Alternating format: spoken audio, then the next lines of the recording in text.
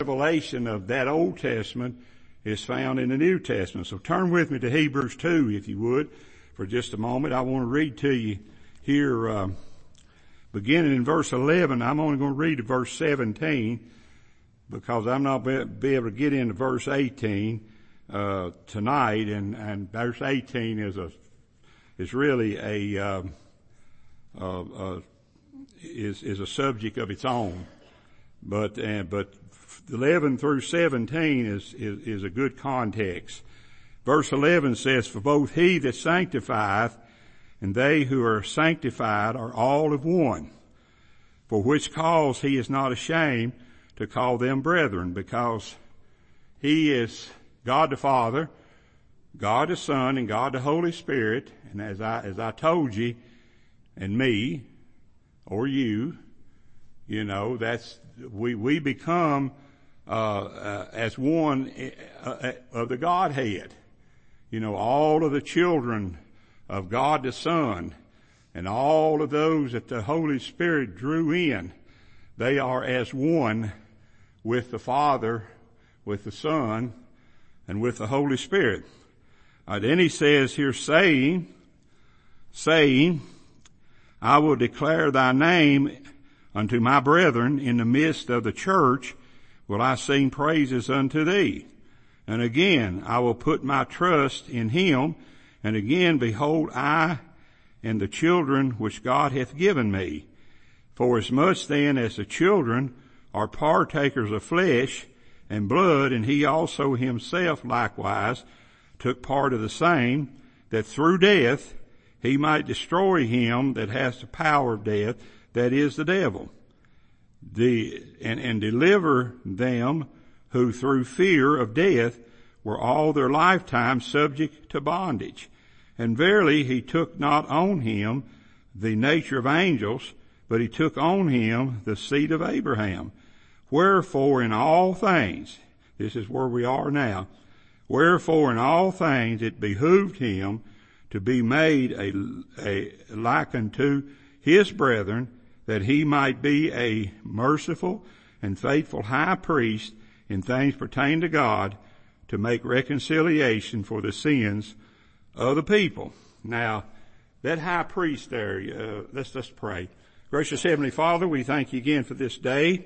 Thank you, Lord, for the blessings of it. Thank you, Lord, for those that have come out tonight. Thankful to see this good number here, Lord. I'm always thankful to see that.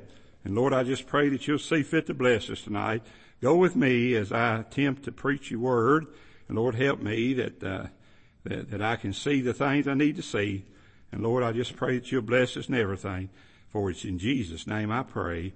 Amen. Thank you. You may be seated. All right.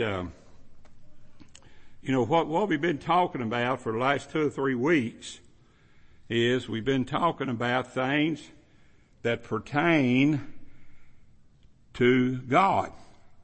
Things that pertain to God. Now, I'm going to tell you, God is complex, as all of us know. I mean, there have been many books written about God.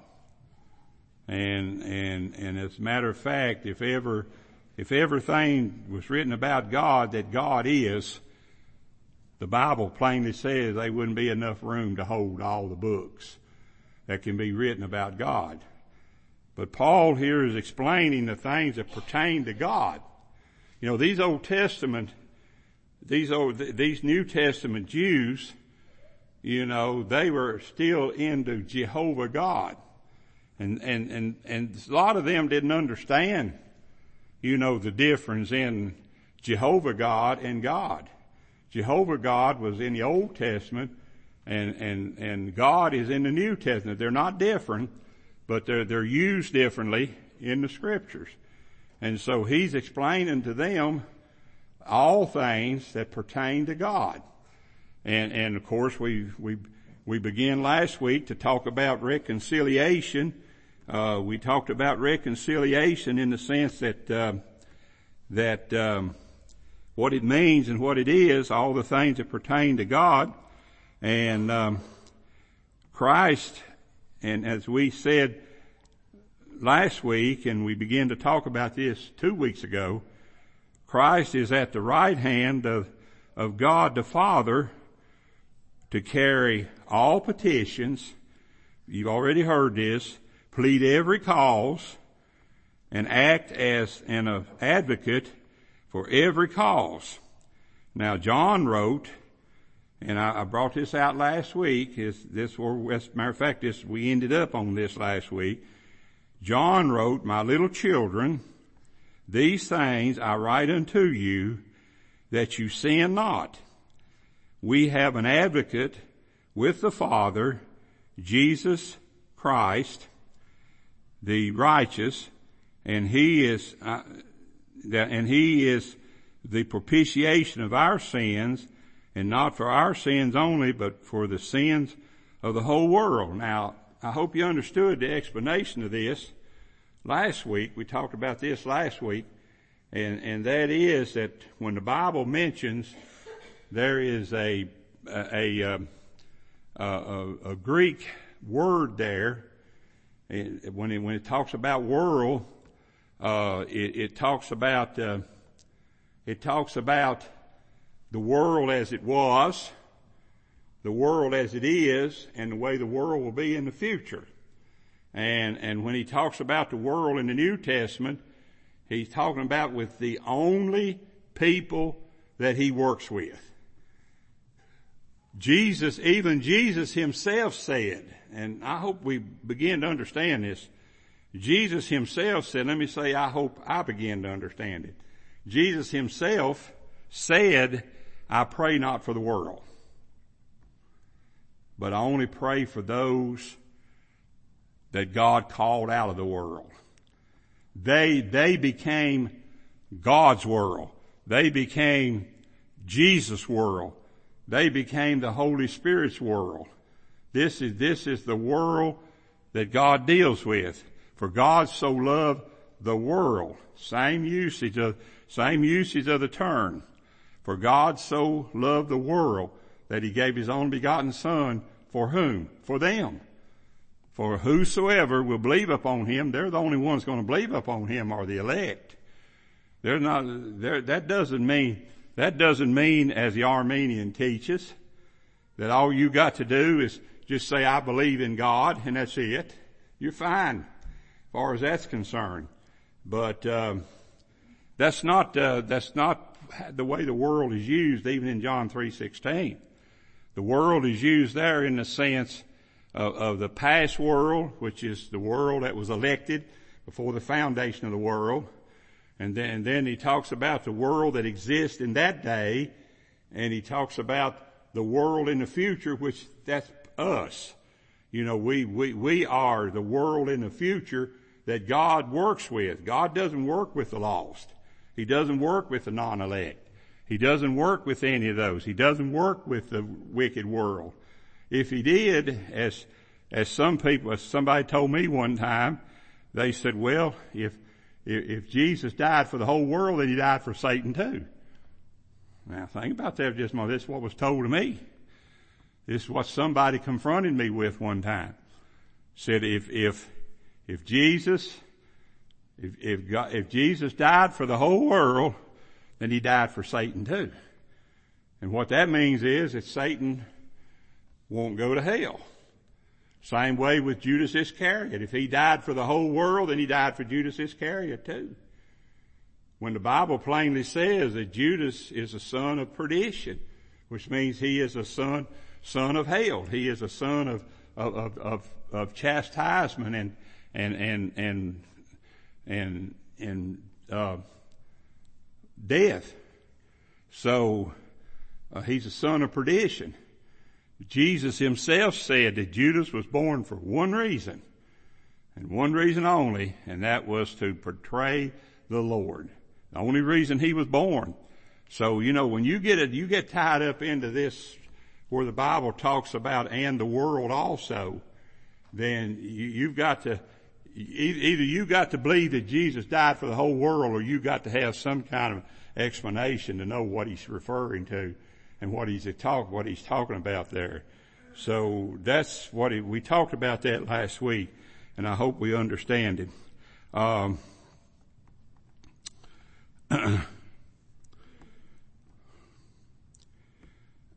Well, one thing I think we ended up somewhere right in here last week. The King James interpreters added also for the sins of thee. That's added in there. You look at any of the text, look at your text in the King James. That's all in italics. Everything that's in italics was added by the King James translators. Everything in italics you see was added by the King James translators. So it was the King James translators that added in there, and for the sins of thee. They were the ones that added that into there. And, but if they hadn't added that in there, it would have been, the whole world. It would have been, if it had been, it would have been the world as we know it today and see it today. Jesus did not die. Jesus is not an advocate for the world. The lost do not have an advocacy through the Lord Jesus Christ. They can't go to God. And matter of fact, the Bible says God won't even listen to a sinner's prayer. And the sinner he's referring to is those sinners that are not saved. God will not listen, but the Armenians will say, well, all you got to do is pray the sinner's prayer. The sinner doesn't have a prayer. The sinner doesn't have a prayer. You can't make a dead person pray. I challenge you, the next time you walk up to a casket, you try your best to get that body in there to pray. And that body won't pray because it's dead. But it's the same way we were. We were dead in Christ, but praise be unto God that He died for us, and He chose us before the foundation of the world. And we come down to the fact that, yes, if we pray, then God listens to it. God listens to the prayer of His elected children. And He hears it. Jesus said, all that come to me, I will in no wise cast out any of them. I won't do it. But the thing about it is the lost won't go to Him. I'm talking about the real lost won't go to Him. Now, people will go to Him if some preacher tells them that's all they have to do. That's just like Billy Ray there. I've been talking with him just tonight. And Billy Ray, I've prayed all week that I won't teach you anything wrong. I don't want to teach you anything wrong. I want you to get off on the right foot as when you become a member this coming Sunday of Lanmark Baptist Church. I want to get you off on the right foot. I want to teach you the right things, and I want you to know the right things. And that's a great. That's I guess you could say that's a great terrible feeling when you're in a position where you teach people. I listen to you folks, and when you're talking to other people or when you may be posting something on Facebook, you're posting on there what you learned. I mean, you posting on there what you learned. And if somebody comes along and teach you differently and teach you wrong, then that's wrong. That's just wrong. You have to know. You have to be aware of these things. You have to be aware when these things happen. You have to be aware of what those believe that you have fellowship with. You need to be aware of what they believe and what they stand for. And so that's important that you see that. I'm not saying they have to believe just exactly the way I do. I'm not saying that. I've never said that anybody has to believe exactly the way I do. I've told many of a young preacher, you don't have to believe exactly the way I do, but you have to believe in what I teach, and you have to believe in what the Bible teaches. And if I teach the Word of God, then you have to believe what the Word of God teaches. You don't have to believe exactly everything that I believe, but if you just study the Word of God, you're going to soon come around and you're going to believe the same things I believe. Because everything I have has been taken out of the Word of God, out of the study of the Word of God. So that's the reason I'm saying that this is something that we ended last week again with the advocate. That's something that a lot of people, that advocate is a capital A. That represents, that advocate is Christ. Just like I told you Sunday, there that Jesus was, that God was named the fear of Isaac. You know, the fear of Isaac. Well, God could be named the fear of Paul Jackson, or the fear of Sam Henry, or the fear of any of you. God could be named. In other words, someone says, well, I believe in the fear of Sam Henry. What does Sam Henry fear? He fears God. And people says, I believe in the same fear, that Sam Henry believes in. And that's what he meant when he said the fear of Isaac, in referring to that. Now, an advocate, we got off on this word last week of reconciliation. Now, I even heard it said one time here that God reconciles himself to us. Now, that's wrong. That is wrong. God does not reconcile. God doesn't have to reconcile himself to us. We have to reconcile ourselves to him. And the only one that can do that for us is the Lord Jesus Christ. Why is that so? Because the word reconciliation means a satisfying of the law. In other words, we have to reconcile ourselves to God. You know, if you can keep the law, every jot and every tittle of the law, if you can keep it, then you will reconcile yourself to God, but you can't do it. You've already broke it. You can't go back and say, well, I want to keep the law now. That's what the legalists do. Go back and I want to start keeping the law now. You can't do that. You can't go back and say, I'm going to start keeping the law now, because Jesus satisfied the law in our stead. That's what he did. That's what reconciliation means. That's the reason that Jesus reconciled us to God, by keeping the law, every jot and every tittle of the law that Christ did. Christ made us in the condition, spiritually, to be reconciled to God the Father. We were born sinful and could never reconcile ourselves to God. Why? Because we're sinners. We're born sinners, and as far as this flesh is concerned, we'll be sinners until we die. The only difference in the sinners is some of them are saved by grace, and some sinners aren't. That's the only difference. You're no better than any sinner out there in the flesh. Let me say that again. You're no better than any sinner out there in the flesh, because you'll do the same things they do. Matter of fact, you'll even follow them sometimes in what they do, because you're trying to satisfy the flesh. You're not satisfying the law of God that says, the soul that sinneth, it shall die. The only way you can satisfy the law of God is to be reconciled to him. And that's what Christ did. He reconciled us to the Father. In order to be reconciled to God, we must first be able to keep the whole law and the justice of God, which was perfection. Perfection.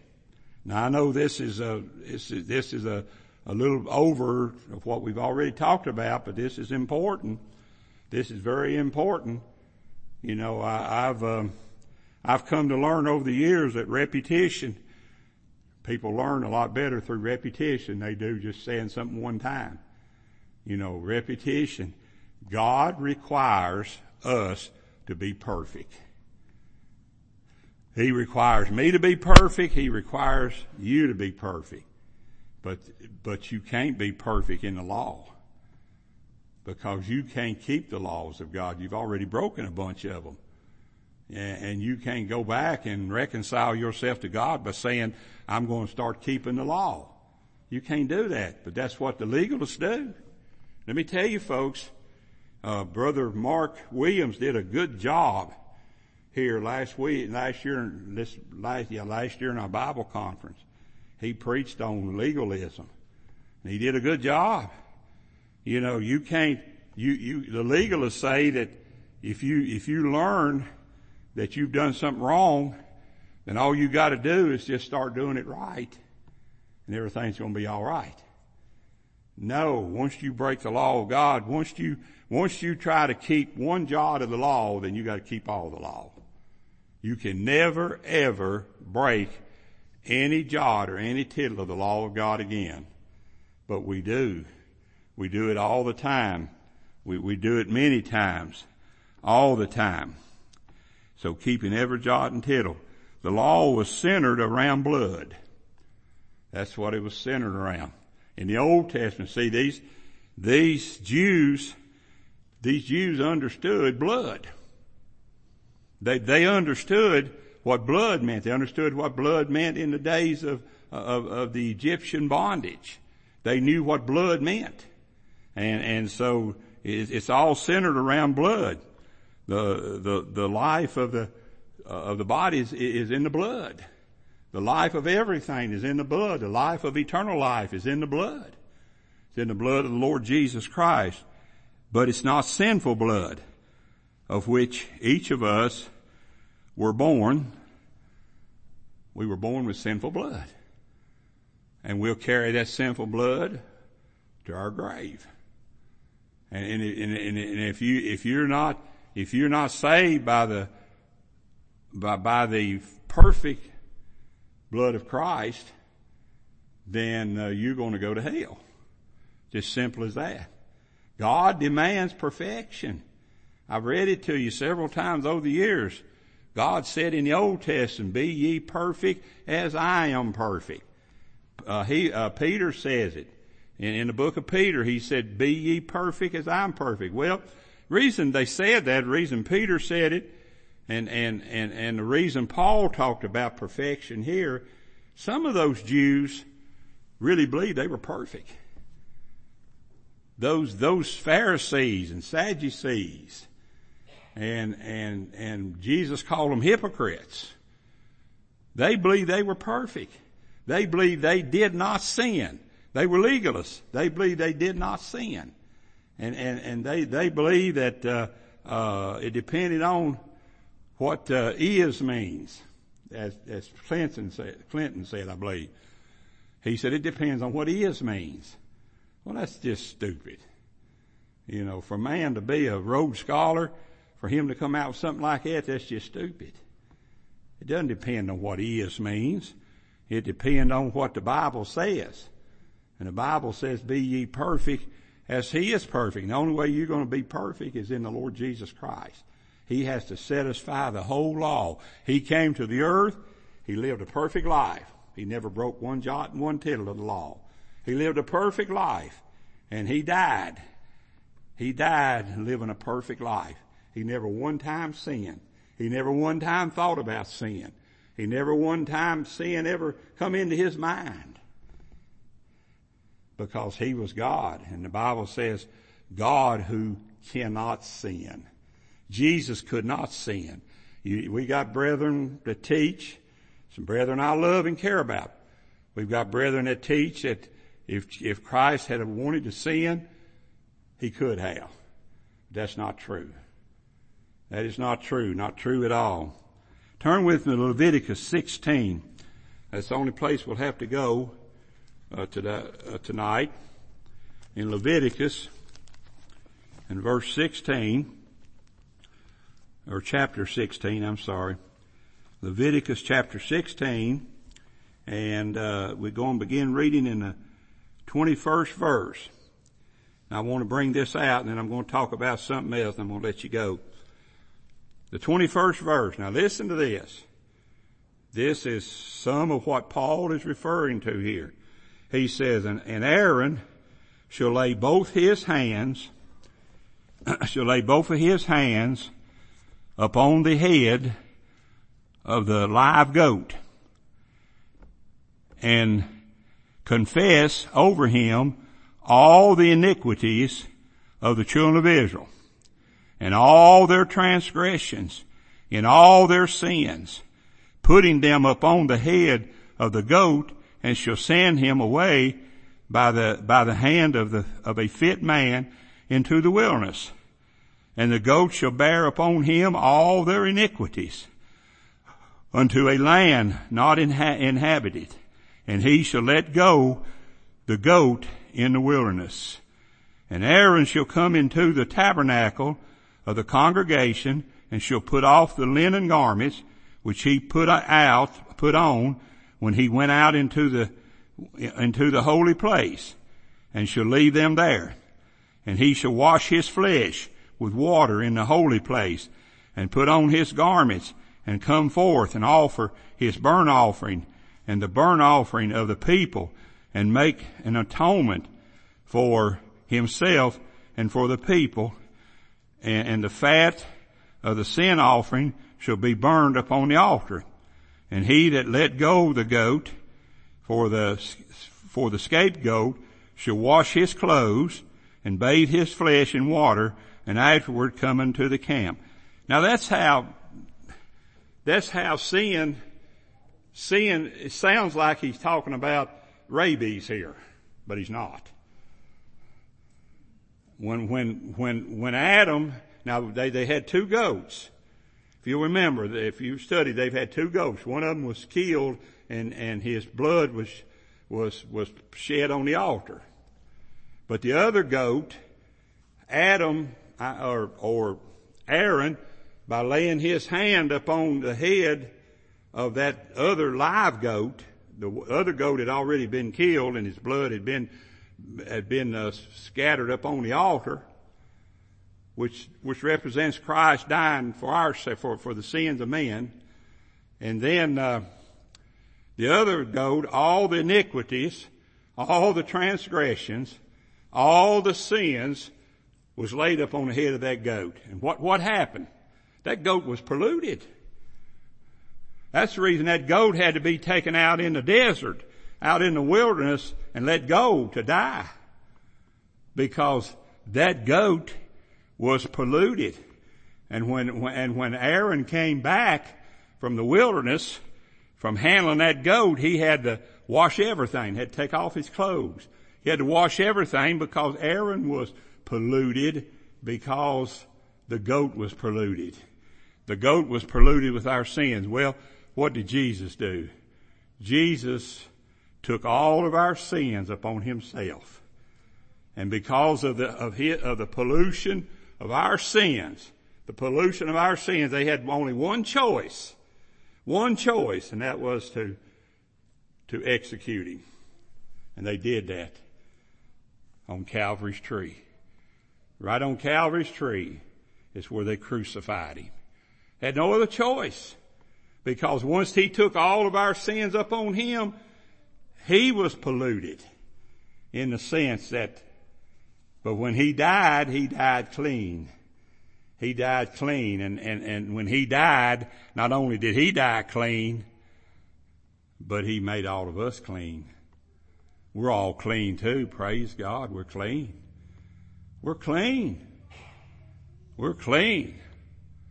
We're just as clean as Adam was when he washed and cleaned himself up. We're just as clean as that. When that goat was taken out in the wilderness and died there, he died with all the sins of all of Israel. Some 6 to 10 million people. That goat died in that desert with all their sins upon him. He was so weighted down with sins. He was so polluted with the sins of the people that because Adam touched him.